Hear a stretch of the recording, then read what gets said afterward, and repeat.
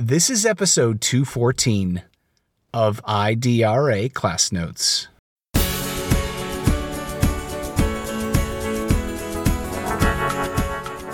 Community engagement is hard work, but it's always well worth it.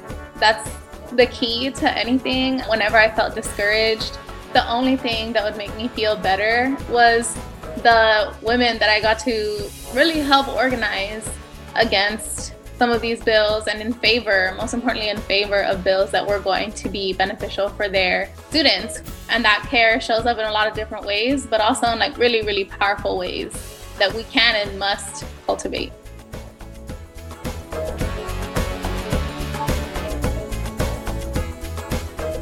Hello, welcome to episode 1 of 4 of our special series featuring reflections from the inaugural cohort of IDRA Education Policy Fellows. During this podcast series, you'll hear from our fellows, Dr. Altheria Caldera, Cristina Quintanilla Munoz, Araceli Garcia, and Thomas Marshall. Please check out their bios and work using the link in this podcast.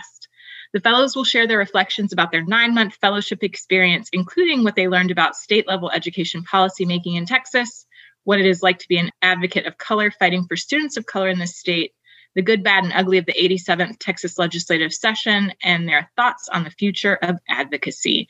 My name is Morgan Craven. I'm the National Director of Policy, Advocacy, and Community Engagement at IDRA, and I am so excited to host this podcast series. Welcome, fellows. Are we ready to start the episode? Yes. Super excited. Excellent. So my first question is going to be to all of you, and we can start with you, Cristina, if that's okay. Why did you apply for IDRA's Education Policy Fellows program?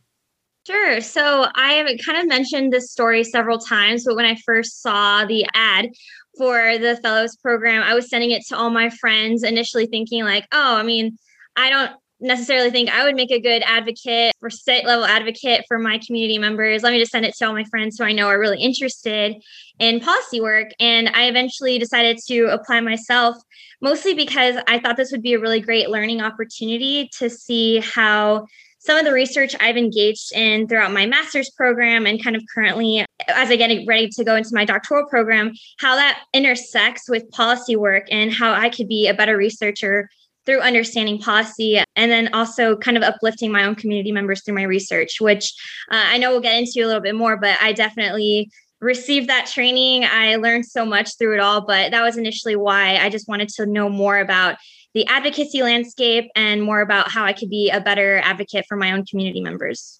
Thank you. Altheria, same question to you. I think my reasons are very similar to Cristina. I feel like I have had a strong grasp on what was going on in education from the teacher perspective and what issues were facing students, but I did not have a grasp of the policy side of it. I was really strong in the practice. So I felt like this was an opportunity for me to strengthen my skills when it comes to policy, and the fellowship did not disappoint in that regard. So, and then a second reason I think I was interested in applying is because I felt that this was an opportunity to make a difference. I felt that I could bring something to the fellowship, and I had lots of knowledge and lots of skills, and I didn't feel like I was using them the way that the fellowship has allowed me to. So I wanted to put to work on behalf of my community some of those skills and talents that I brought to the fellowship. Thank you. And I think that's a perfect jump to you, Araceli. Thank you. I will be honest in that I am all about people, connecting to people. So though all the things that Altheria and Cristina mentioned also were really attractive to me about the fellowship, making a difference, getting a better handle on the education policy landscape here in Texas, I think Morgan and Selena basically had me at hello. We work for IDRA. Reading their bios, everything that Morgan Craven, who's on our call with us now, and Selena Moreno, who is our CEO, president, fearless leader, just seeing 2 women of color really doing really amazing work here in Texas against truly all the odds, and still really putting our communities at the forefront of the work was really important to me. And then they mentioned just casually off the cuff that they have a strong relationship with Dr. Angela Valenzuela. And that really sealed the deal because as an undergrad, I read her book, Subtractive Schooling, and I completely related to the experiences. Though it was written almost more than 20 years ago now at this point, she could have been writing about my own experiences in high school, and I wanted to be able to change those things. And when they said that they were just in coalition with her and regularly talked with her and that they would pass me her contact information, I knew that this was the organization for me. Thank you. And Thomas, why did you apply for the fellowship? This is a great question. I feel like all of the fellows have answered this so beautifully, and it's really hard to top up thinking about so many of the answers because they resonate a lot with me. But when I think about this fellowship, a lot of it comes from just my own upbringing, thinking about growing up, going to a Title I school, looking at the inequities that I kind of saw already, but really didn't know how to put to words in general. But then I remember coming across my advisor sending me the email for the fellowship. It said Policy Fellows of Color, and it's a really cool experience to be able to get to advocate and work in state policy, which is something that I was always interested in. So I really wanted to take this on, and I thought it was going to be a really great segue for my career. So along with all the other things that the fellows have said, I think I'm very, very blessed to have this opportunity and experience to be able to with advocates as well as try to help the community. Thank you. And I, of course, have heard you all talk about that before. And what I love about all of your responses is that I think they are just perfect examples of what we are trying to achieve in our work across our teams. You know, some of you have interest in data and research, some of you in educational practice and professional experience, some of you in community engagement, some of you in communications, and just like bringing all of that into our policy space. I just feel so lucky that you all have those backgrounds that you brought to this policy work as you developed your policy chops. So the next question is going to be for you, Thomas. Could you describe what your fellowship experience was like? I think especially for people who might be listening to this podcast and wondering if they should apply for the fellowship and kind of want to get a sense of the flow of the 9 months. Yeah, so the flow of the 9 months is a really great process. So I remember coming in, we had early learning sessions, and it was a whirlwind of everything about Texas education, the history of IDRA, Texas legislative process in general, learning about what chubbing is and words like that. It was a myriad, a variety of different topics that we were able to learn about. It honestly gave us a really great crash course and was able to help us think about some broader things that we needed in the future, but kind of set the groundwork and set the tone for the entire fellowship. Being able to learn from other advocates in the state, as well as other IDRA folks, was really cool. So we were really given a really great introduction into everything from that first November and December period when we didn't really know how to write bills or engage with the policy work necessarily. But it laid a great foundation for us to really understand some of these bigger ideals. Thank you. And I know obviously that was to prepare you all for the Texas legislative session, which was really the focal point purpose of the fellowship. So Altheria, what was it like to learn about the Texas legislature as the legislative session was happening? Intense. It was really intense because we were learning and doing simultaneously. And so there was no time to get left behind. I was learning to write testimony as I was writing testimony, for example. I was learning about the process that a bill goes through to become a law as the bill was becoming a law. Just learning to insert myself in the process. I look at it like a lot of times we think about in teaching theory and practice. I feel like the first several months were the theory part of it. This is what happens if, and this is how this goes. And then all of a sudden, when session came, we got a chance to practice some of those things that we had learned about and even gain new knowledge and skills that were not necessarily covered in the learning session. So it was intense. It was really gratifying because I love learning. This opportunity to do so from a hands-on perspective was really, for me, probably the best part of the fellowship because of the hands-on aspect of it. And then because it also, I'll add this one last thing, because it gave me the opportunity to work with the other fellows in ways that we had not done so previously. As I said, the first couple of months, we were just listening a lot and not necessarily participating a ton. And so when the legislature started, we were working together a lot. And I think that's really kind of what cemented our bond as fellows. And you did incredible work and managed to do that during COVID, when obviously a lot of the in-person opportunities that shape advocacy work were not available for quite some time, especially prior to the vaccine. So Araceli, I was wondering if you could talk about what it was like to be physically away from the Capitol, but still, do all of the things that Altheria mentioned, get to know legislators and staffers, work in coalition, and to do all of that virtually. What was that experience like? Of course. And as Altheria was talking about a hands-on experience, it's funny because it's a hands-on experience, but also sort of like hands-on from afar, which is, obviously it presented many challenges, especially when it came to family engagement work. Things like the digital divide affect the communities that IDRA cares about and serves the most. And it obviously made those kind of situations more difficult. On the other hand, it also provided a lot of us and many of our community members more access to the Capitol than they otherwise might have during a regular session, with the Capitol being so far away. And it allowed all of us also from our various parts of Texas, not all of us were in Austin or weren't in Austin for the whole fellowship. It also allowed us to have meetings with lawmakers, to have meetings with their legislative staff, to hold advocacy nights and things like that didn't necessarily have to happen at the Capitol. And so I think getting to have some of that experience here toward the end, once more of us were vaccinated and felt a little bit safer going into the building, I think was nice to be able to supplement that learning. But I think it also opened our world actually, and opened the worlds of a lot of our community-based advocates as well, into like not losing that additional access piece that comes along with this new sort of virtual world that we're navigating, because it does have things for us to add as well. Yeah, I thought that was a really interesting thing that came out of the session. And so glad that you all found so many ways to take advantage of that where we could, even still acknowledging the limits to access that are significant in the policymaking process. Christina, Altheria touched on this a little bit, and I was hoping you could kind of get back to it. Can you talk a little bit about how your learning experience and your doing experience was shaped by being able to work with other fellows in the cohort? Absolutely. I could talk about that all day if you let me. The fellowship experience would not have been the same without this group. This cohort is composed of brilliant scholars and advocates who I was so honored to work alongside with in our 9 months together. And it feels like a whirlwind.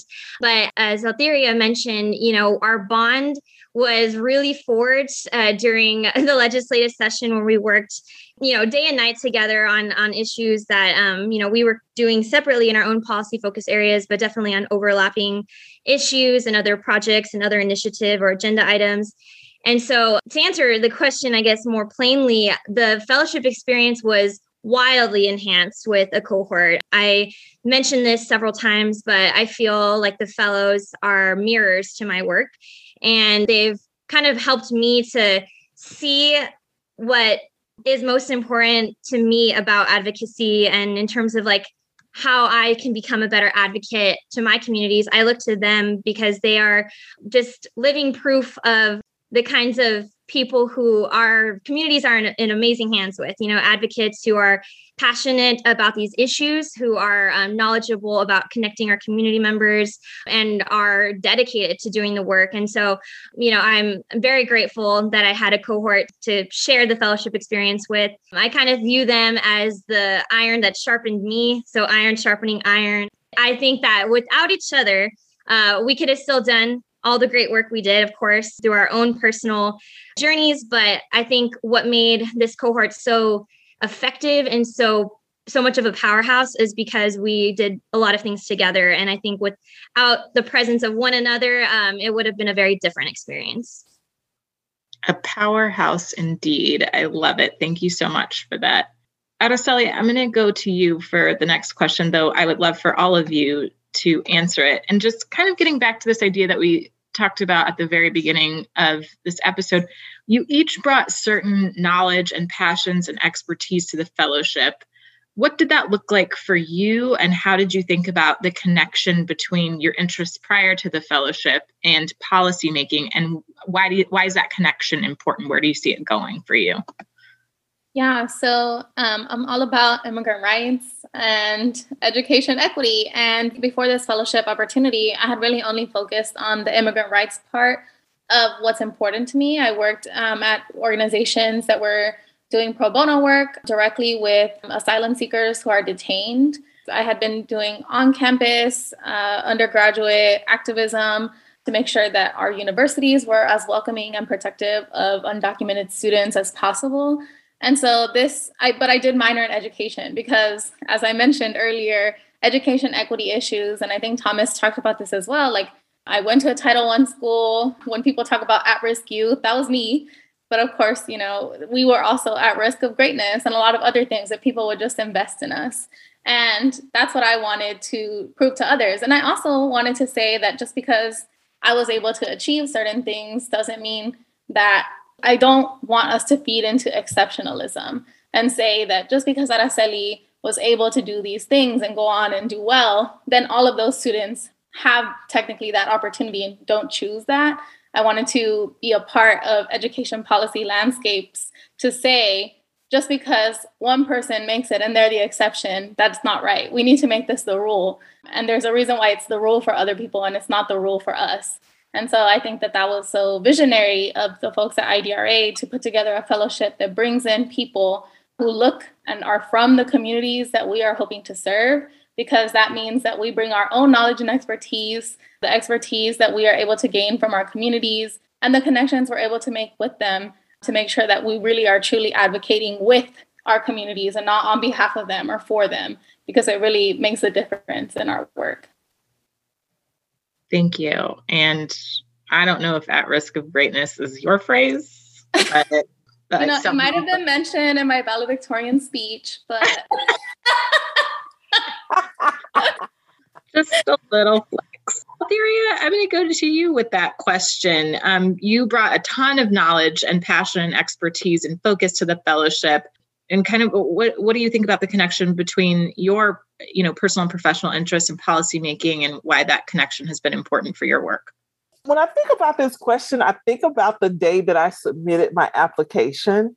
And you might remember, Morgan, or you could go back and check this, when we had to indicate what area we wanted to work in of our 5 policy priority areas, I left mine blank. And I did it on purpose because I felt like I could fit in on either one of those. And that has to do with the fact that educational equity is the work that I do, professionally as a teacher, educator, as a researcher and scholar. These are the kind of issues that I teach my students who are future teachers and are practicing teachers about. So I felt like I had knowledge and expertise in those areas. So either one of them would suit me well. But I'll give an example of specifically how some of my work transferred into the policy work. I do a lot of work around preparing teachers to go into classrooms and schools and be excellent teachers or practitioners with students of color. And part of my work in this fellowship was writing a bill proposal in which I proposed that counselors have implicit bias training. And it was such a link to the work that I do, because these are the things that I think teachers should have too. Teachers should be aware of their own biases and know how to reduce the effects of those in the classroom.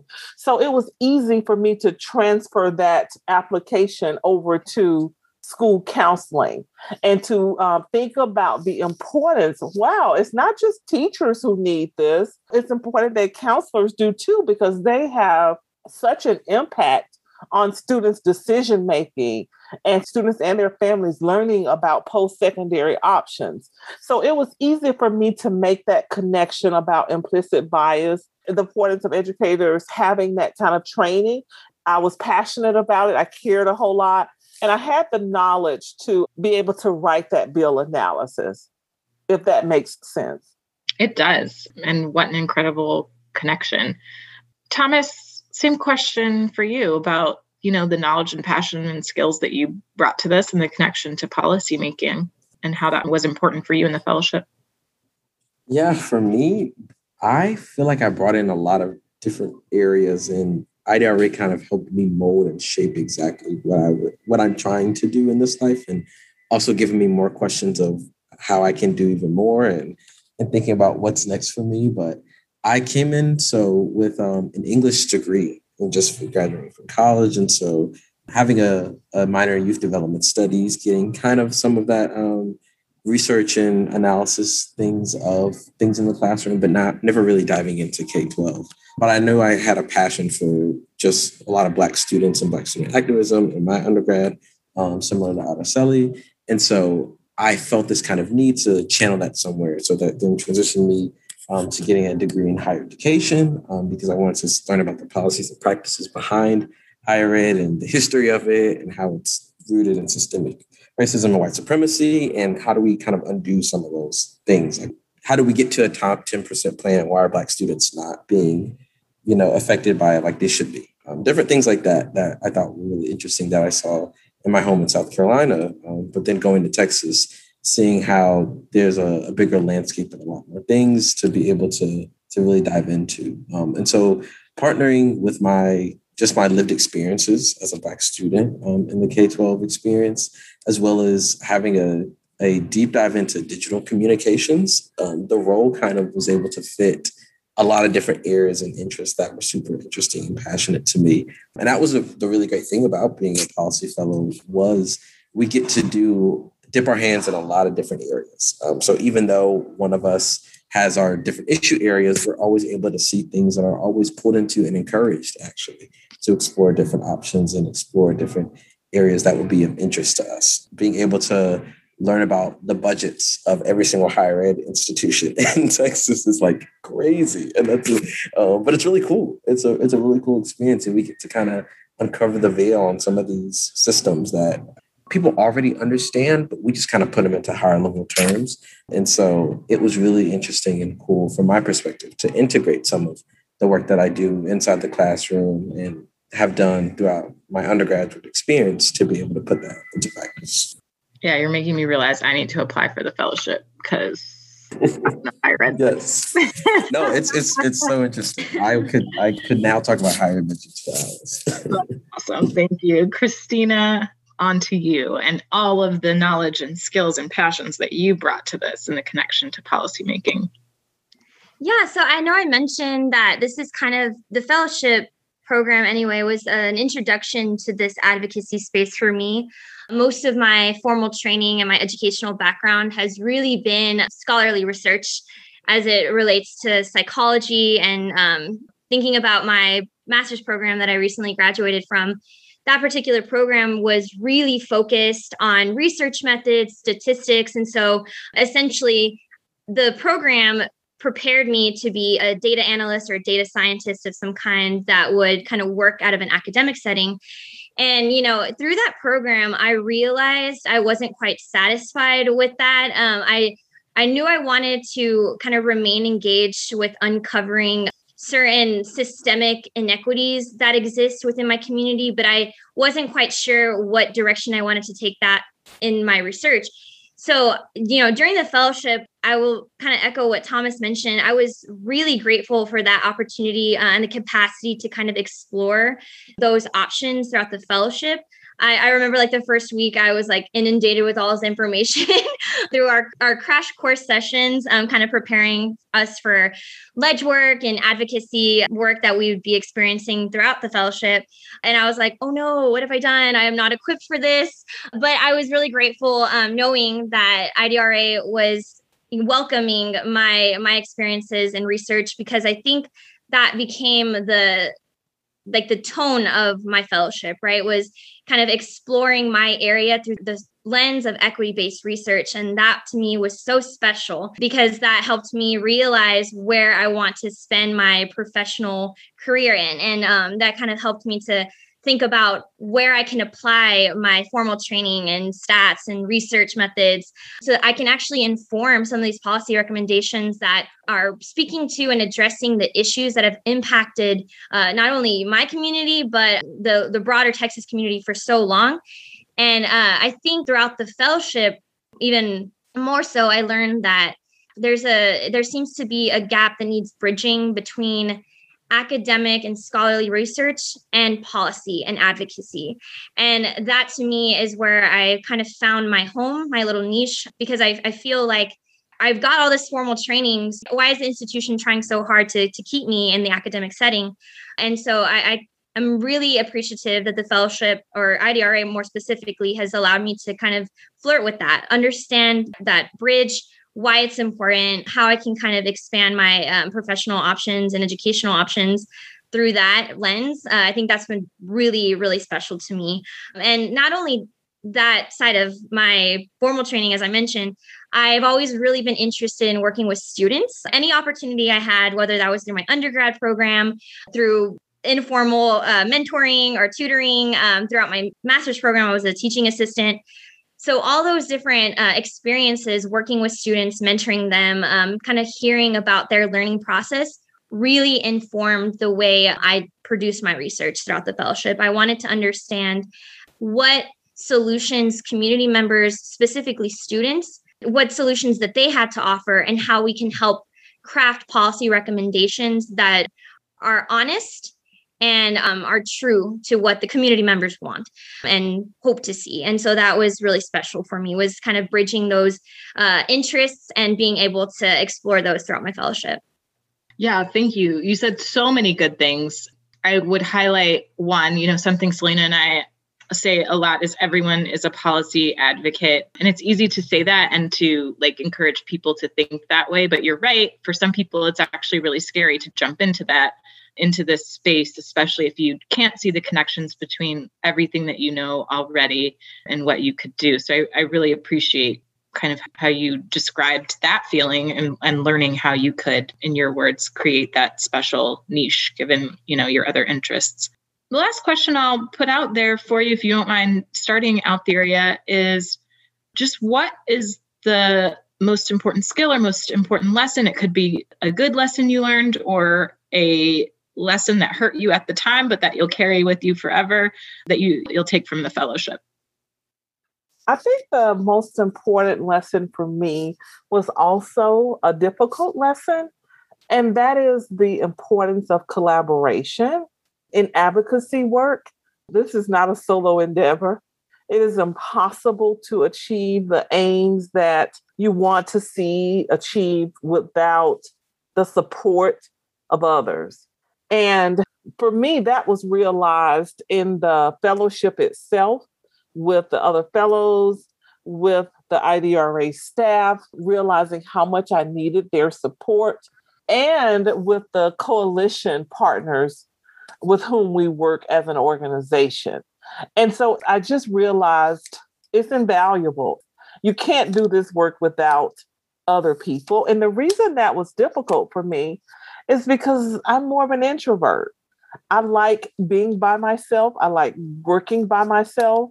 And in academia, so much of our work is solitary and solo. So shifting to meeting with others and hearing their thoughts and valuing their perspectives, that was an important lesson for me moving forward. And it was, like I said, also really difficult just because of who I am personally. Thank you for sharing that. I'm sure a lot of people connect with that. Thomas, same question to you. What's the most important skill or lesson, good or bad, that you learned from the fellowship?